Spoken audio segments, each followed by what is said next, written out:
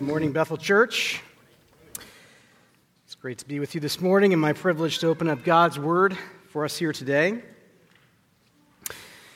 And for the sermon today, I'd like to address a significant theological question today, a question that most of us, perhaps all of us, have at some point wondered about. It's a question that is a stumbling block often to people believing in God. It's a question that sometimes causes doubts about God's existence. It influences people often to move towards believing agnosticism or even atheism. And the question is this: why can't I visibly see God? I mean, if God is real, why doesn't He just plainly and visibly show Himself to me? If God really exists, why is He not on display for all the world to see? It just makes sense that God would show Himself, doesn't it? I mean, if I was God, I would certainly reveal myself to the world. I would by simply appearing in the sky, or by thundering my voice out over the world, or I would at times show up to direct human history away from wickedness, or appear to bless people who are righteous. It just makes sense, doesn't it? God would do that, but He's not doing that. We can't look up and see God shining clearly in the sky. We don't hear His audible voice speaking to mankind. We don't see overt supernatural miracles happening all the time, like the parting of the Red Sea, or a plane is crashing, all of a sudden hit the ground and just stops and is gently let down.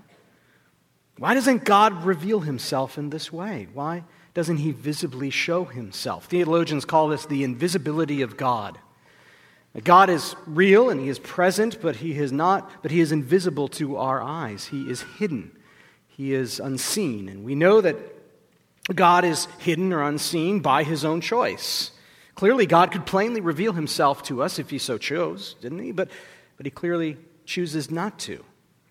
Why?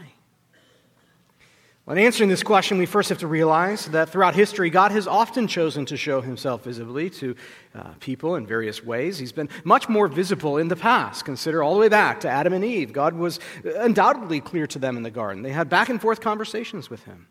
Or to Abraham and Jacob, God visibly and audibly appeared to these individuals. Or, of course, to Moses. God appeared to Moses in a burning bush and on the top of Mount Sinai. Or later, Exodus records in chapter 33, verse 11, "Thus the Lord used to speak to Moses face to face, as a man speaks to his friend." He's often appeared to the nation of Israel. So think of all the ways throughout the Old Testament that God showed Himself to the nation of Israel in miraculous ways, by the plagues that He brought upon Egypt, by parting of the Red Sea, or this example in Exodus 13, "And the Lord went before them by day in a pillar of cloud to lead them along the way, and by night in a pillar of fire to give them light." He's appeared to the leaders of Israel as a group. God showed Himself plainly to a group of leaders here in Exodus 24. Then Moses and Aaron and Nadab and Abihu and 70 of the leaders of Israel went up, and they saw the God of Israel. They beheld God and ate and drank. God's shown Himself clearly to the prophet Isaiah. Several times Isaiah has visions of God. For example, Isaiah 6, "In the year that the king Uzziah died, I saw the Lord sitting upon a throne, high and lifted up, and the train of His robe filled the temple." Of course, God was most fully revealed in Jesus Christ. Colossians 1:15. He, Jesus, is the image of the invisible God, the firstborn of all creation. Jesus was the perfect manifestation of God, who appeared visibly and walked among the people. He talked with them. He ate with them. He felt pain with them. God in the flesh, plainly revealed for all to see. There are some ways, certainly in the past, that God has visibly and plainly revealed Himself to mankind. And God is certainly not finished revealing Himself in this way. Jesus will be undeniably visible to all mankind in the future. He will be and is the most visible representation of God that we will someday see. Revelation speaks to this in chapter 2, and it says, "No longer will there be anything accursed, but the throne of God and of the Lamb will be in it, and His servants will worship Him. They will see His face, and His name will be on their foreheads." Or similarly, 1 John 3:2, "Beloved, we are God's children now, and what we will be has not yet appeared. But we know that when He appears, we shall be like Him, because we shall see Him as He is." There will be a time the whole world will see God and Christ in unparalleled clarity. He will be undeniable, visibly and audibly heard by all. That day is coming.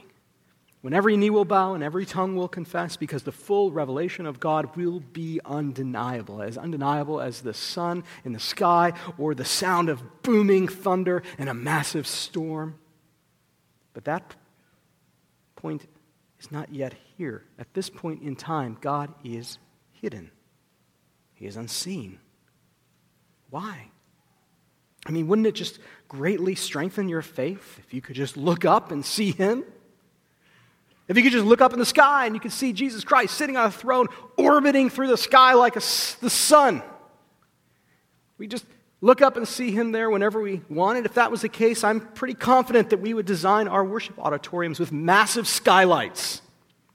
And we time our worship service just at the point when Christ would orbit above us and we could look up and sing our praise songs and look up and see Him directly. Wouldn't that be wonderful? Wouldn't that make our faith so much easier, so much stronger? But because God is presently unseen, this seems to put us at a faith disadvantage. It might at times cause us to doubt our faith. Is God really real? Wonder why. Wouldn't God want His people to have the strongest faith possible? I have one big overarching answer to this question, followed by two more specific answers. So one big summary truth, and then two more truths that flow from that bigger one that will hopefully, to a large degree, answer this question for us today. So first, the big overarching truth. Why is God visually unseen? Now, we need to remember that whenever we ask questions like this, that are asking about the motivator or the value behind something, why God does something, whenever we ask, why God did you do this? So why does God create mankind? Or why does God permit suffering? Or why has God given us His word? Or why does God expect of us obedience? Or why is God presently visually unseen to us? All these why questions, they all have the same primary answer. Every one of them. See, God does everything ultimately for His own glory. God's glory is the ultimate motivator behind all that He does. Or to say it another way, God's supreme concern is for His glory. God's supreme concern is for His glory. We find this in many passages. For example, take Ezekiel 36, verse 22, when it says, "Therefore say to the house of Israel, thus says the Lord God, it is not for your sake, O house of Israel, that I am about to act, but for the sake of my holy name." So here's the context of this verse. God is promising to bring about restoration to the people of Israel. They're in exile, they are suffering, they are far from Him. And so God describes in Ezekiel 36 here that He's going to restore the people of Israel first as a cohesive nation and also then as a people unto Himself. But here in verse 22, God is saying, this incredible restorative work I'm going to do for you, Israel, I'm doing it first and foremost, not for you, but for myself.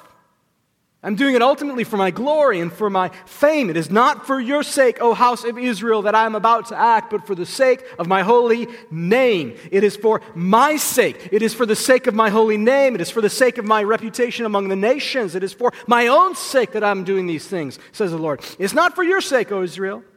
It's not for your prosperity or for your comfort that I'm about to act. It's not for your happiness that I will restore you. I am ultimately doing this for my sake, not for yours.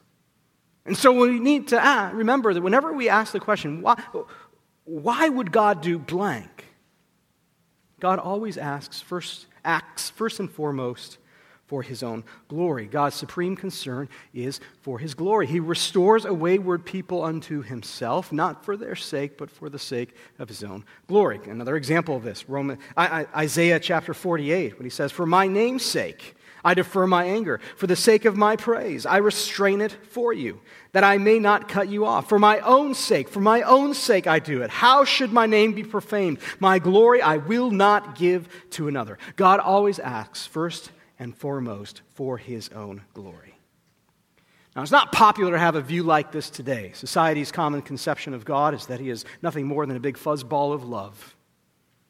That God blesses us first and foremost for our own benefit. He blesses us because He loves us. And this love then compels God to want to bless us. And it's certainly true that love is a motivating factor in God's heart. It is a motivation for Him.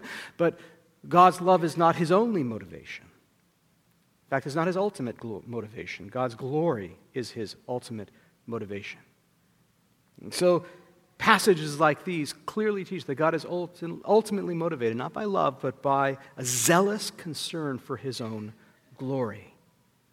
He's first and foremost bent on magnifying his name. And so when we ask the question, why is God presently unseen? We realize it must be advantageous to God's glory to be unseen for this season of time. Somehow God knows that it will serve his glory if for this period of redemptive history he is not visually seen. It serves his glory right now to be hidden. Now that's the big overarching answer to this question, but I realize it is perhaps somewhat insufficient.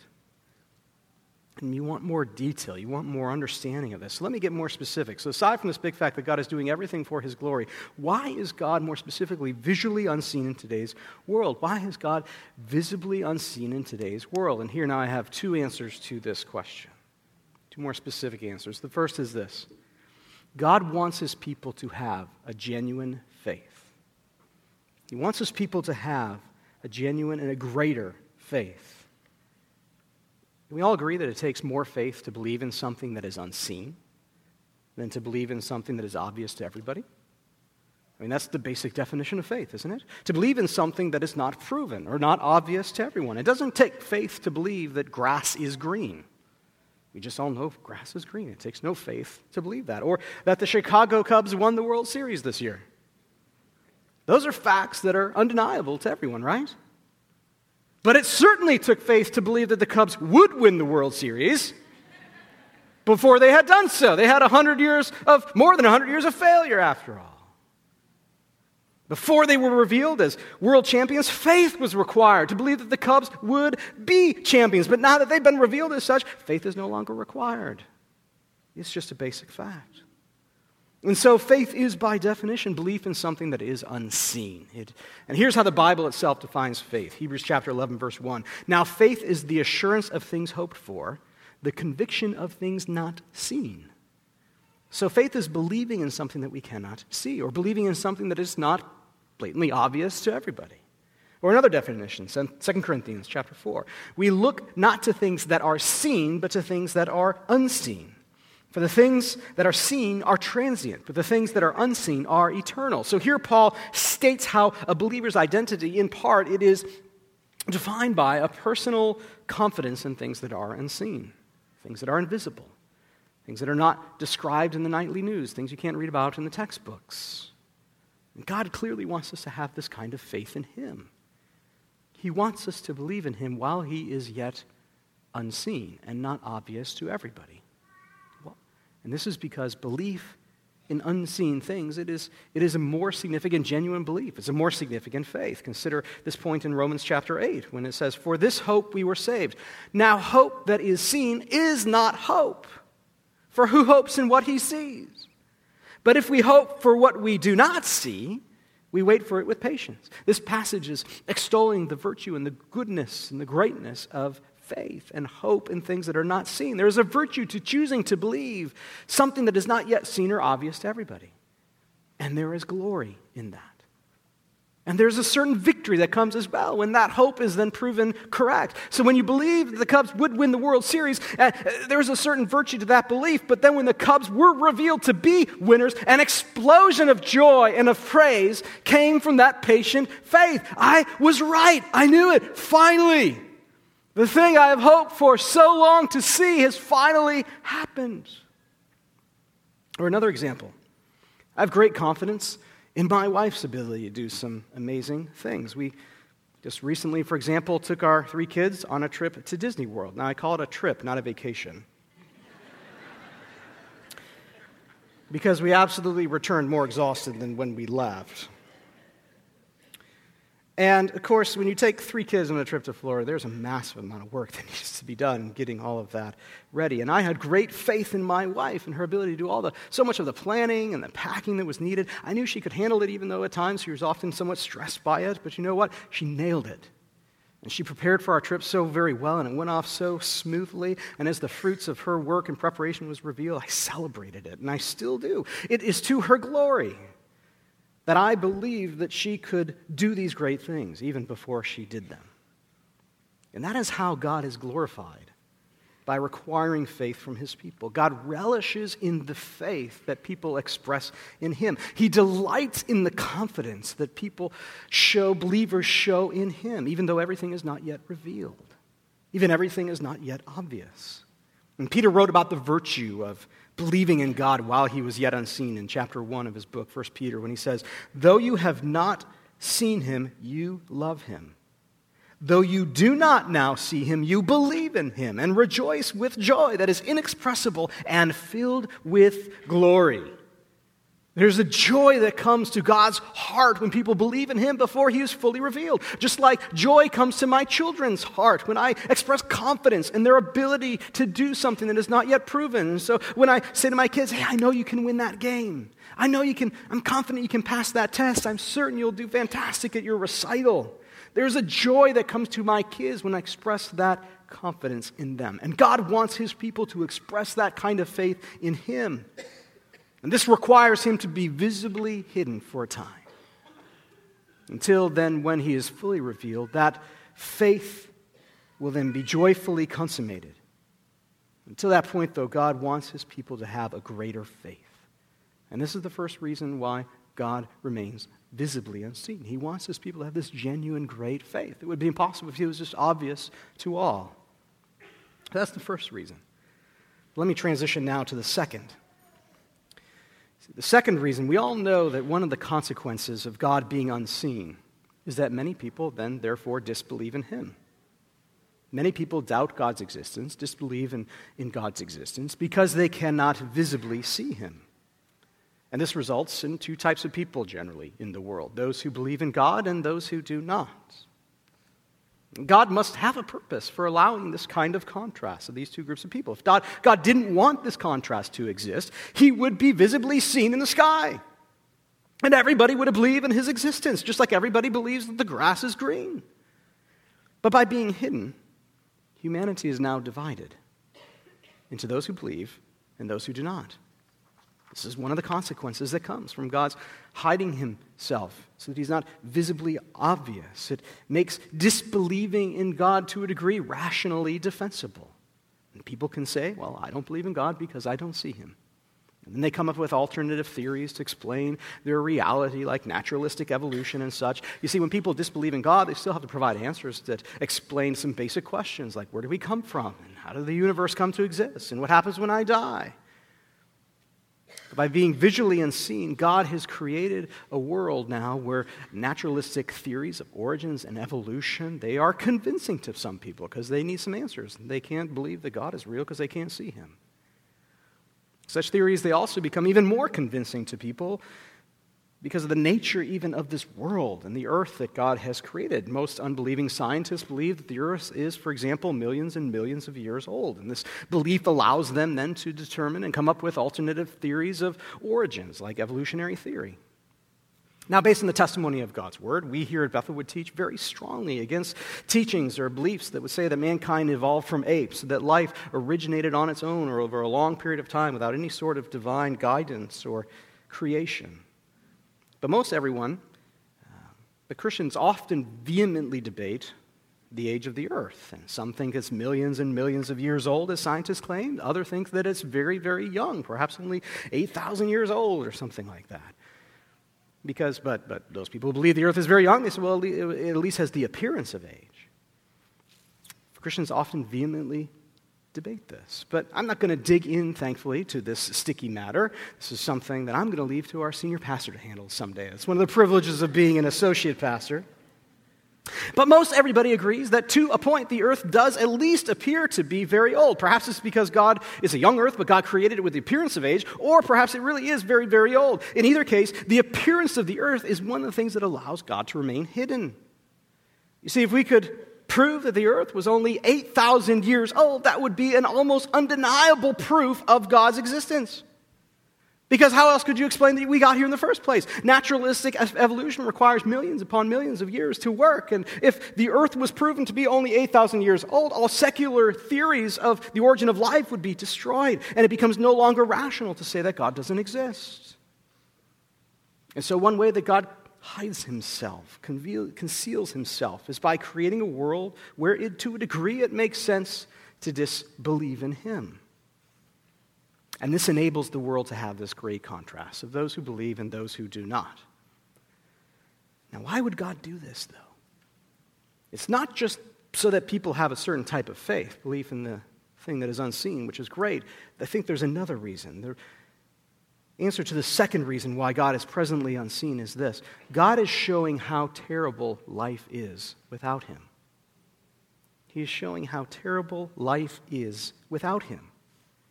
You see, when a large portion of the world disbelieves in God because they cannot see him and prove him, they even come up with alternative theories to explain important questions, and the world begins to drift away from God.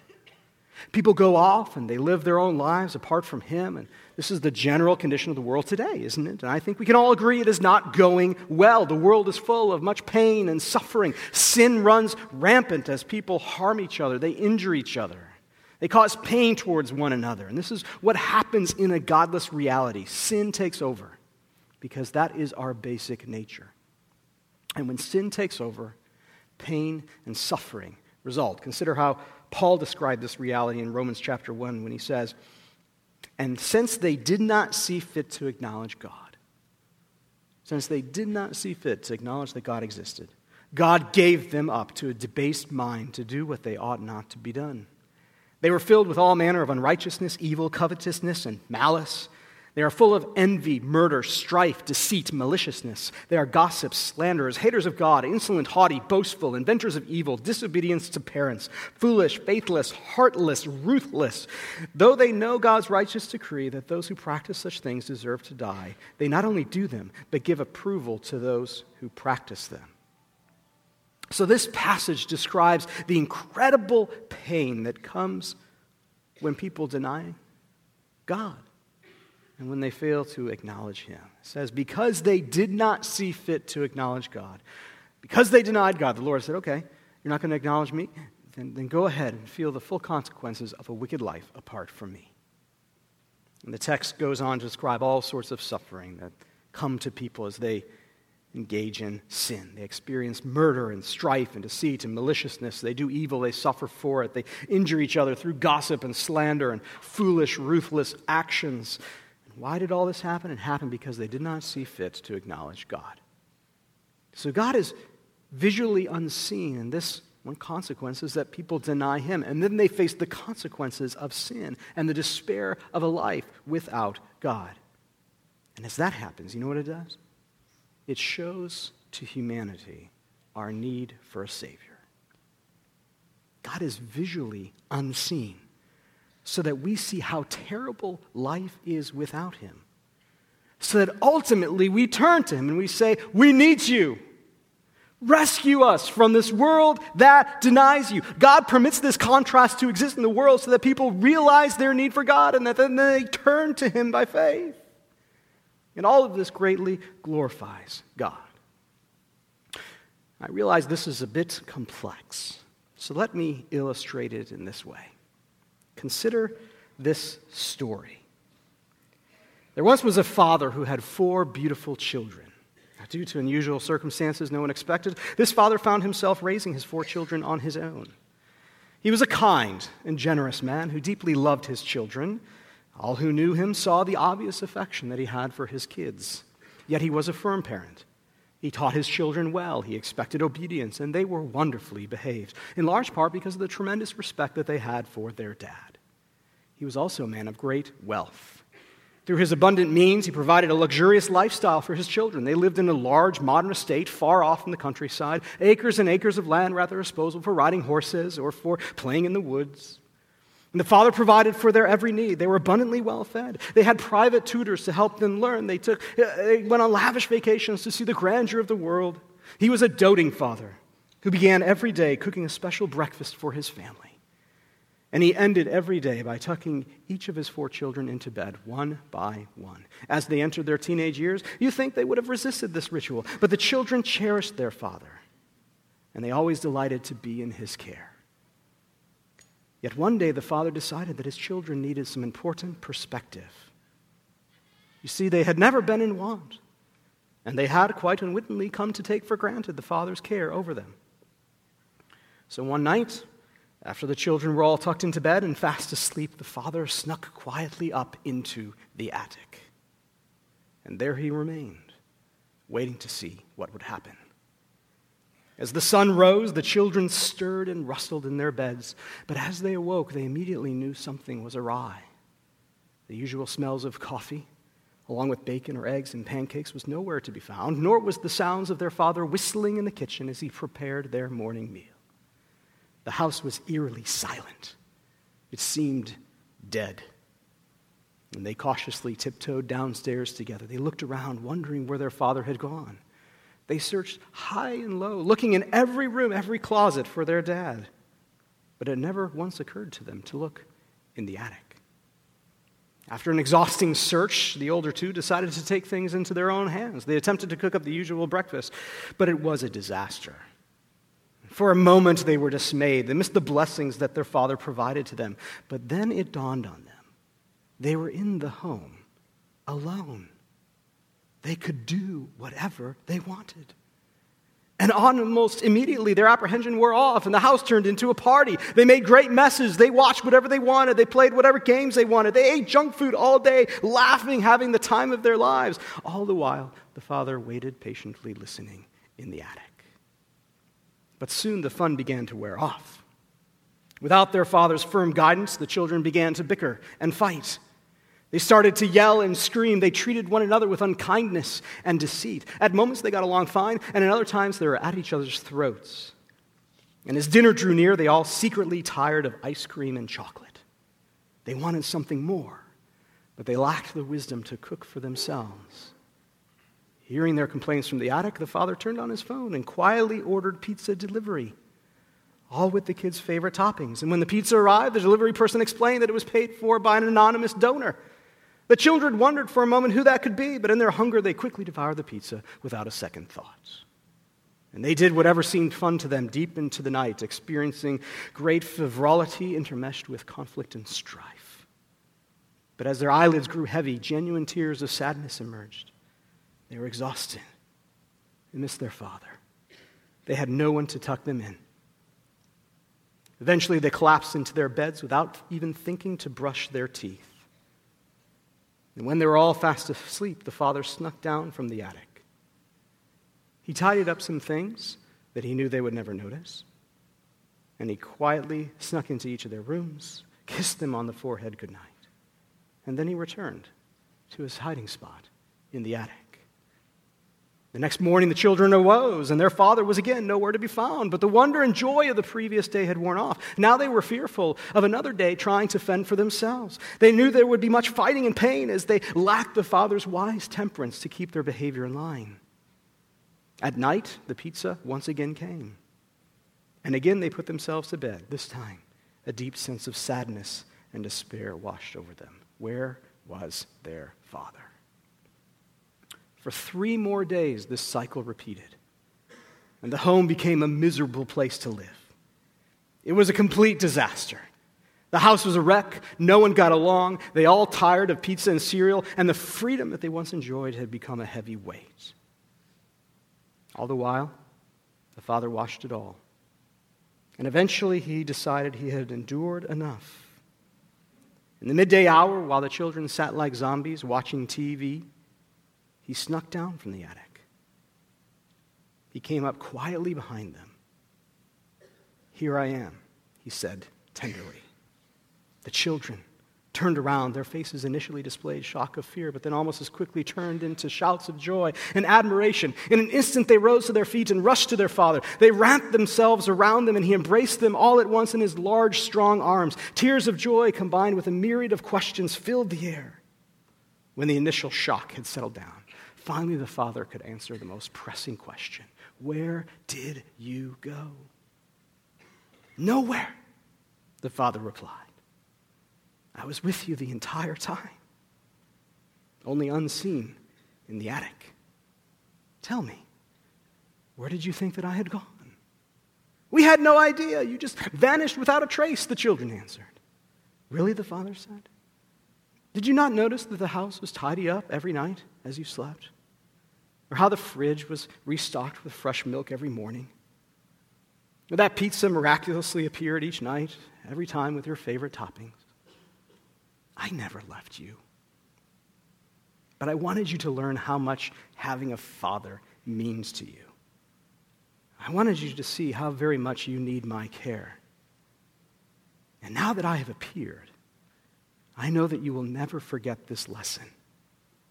For the rest of our lives, you will always remember these few days that I was hiding in the attic. And the memory of my absence will cause you to appreciate my abundant blessings all the more. End of story.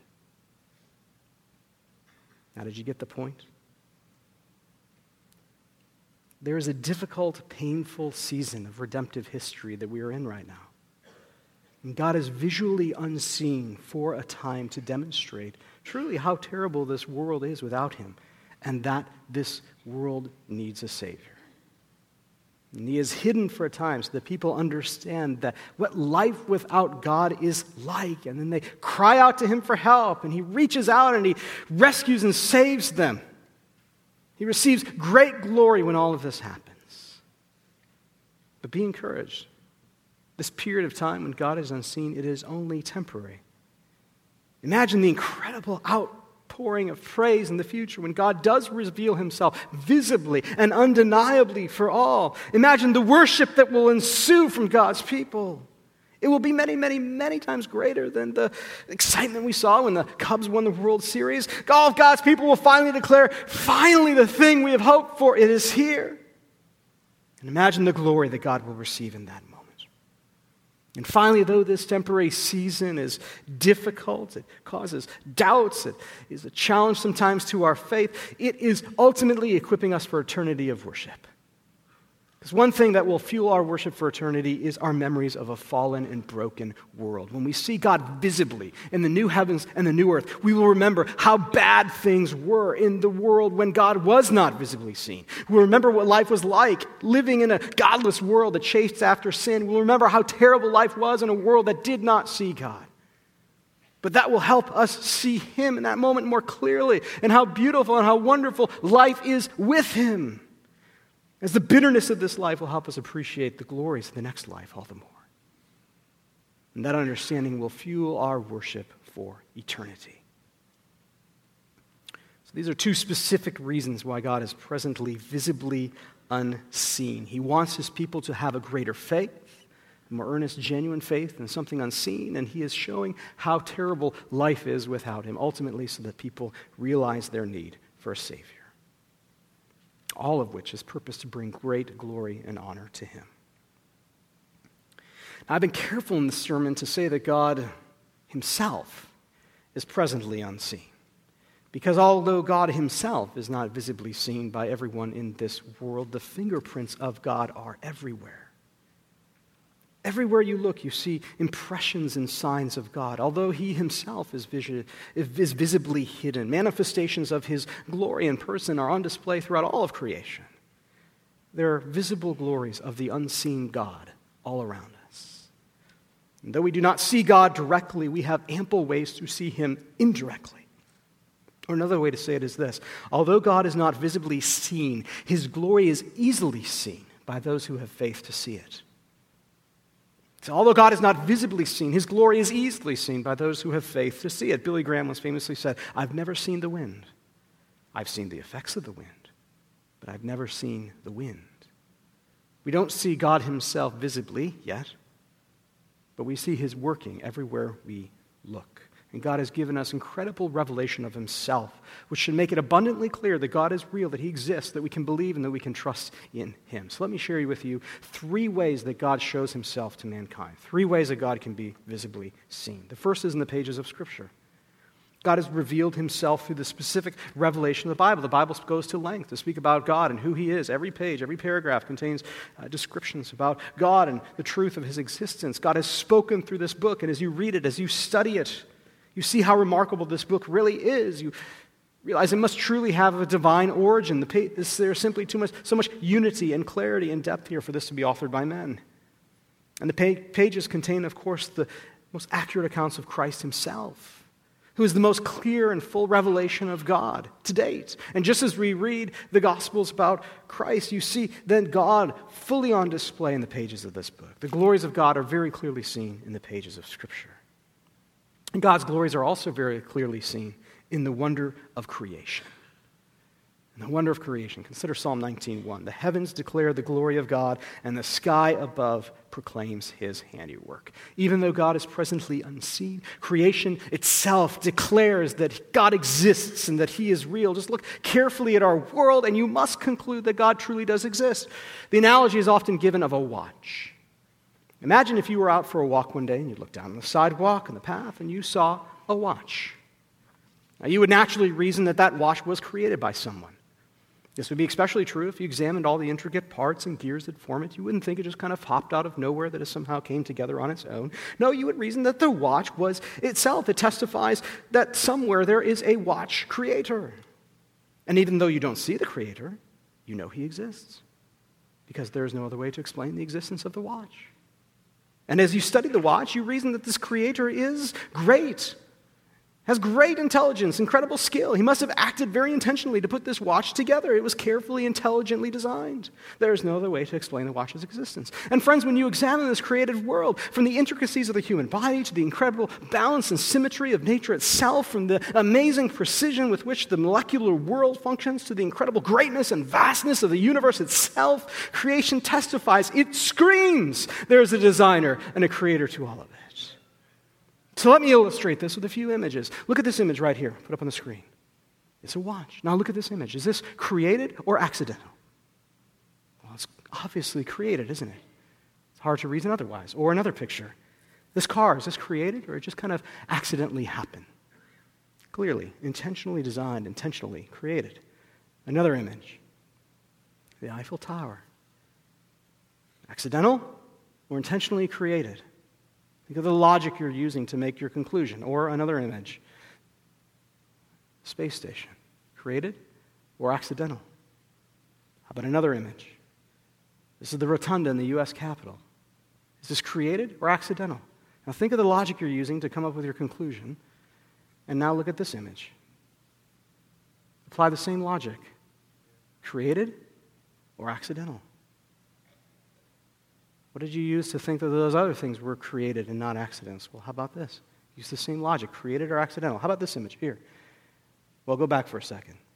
All right, this is a painting, created or accidental. Now, how is this image different from this? The surface of Jupiter. Or, what about this image? Fiber optics. Now, how is that different from this? Wisps of a feather. Or another image? A microchip, clearly created. Now, how is that different from this? A snowflake. Or, how about this? These are rows of houses, clearly created. How is that different from this? That's a close-up of broccoli. You never knew it, did you? Or how about this? That's a fractal, a mathematic equation. How is that different from this? Human iris. Or this? Interesting looking clumsy robot. Now, how is that different from this? That's my daughter at 1. Now, applying the same logic to all of these images would lead you to the same conclusion for each. All were carefully designed and intentionally made by a creator. And if mankind in all of our efforts can at our best create a clumsy robot, imagine how much greater the creator of this universe must be to create a human body like mine or like yours, with all of its intricacies, with its immense capabilities, its staggering complexity. That demonstrates incredible creative power. And truly, I only think you need to look at images like this, or an image like this, or another image here of our world. An image like this of our sky. Or a final image like this of a sunset. To conclude that there is a creator behind it all. The heavens declare the glory of God. Indeed, they do. And all of creation testifies to existence, from the depths of the Grand Canyon to the fragility of a snowflake.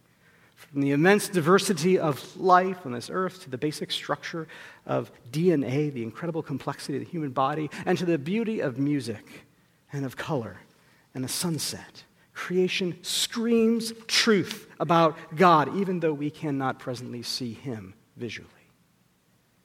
So don't buy into theories that supposedly explain life without God. Don't allow scientific theories that are sometimes dishonest or biased in their evaluation of evidence to somehow sow doubt into your soul. Just use your common sense and ask, what seems more reasonable? That the watch just kind of popped into existence on its own, or that an intelligent and very powerful creator is behind it?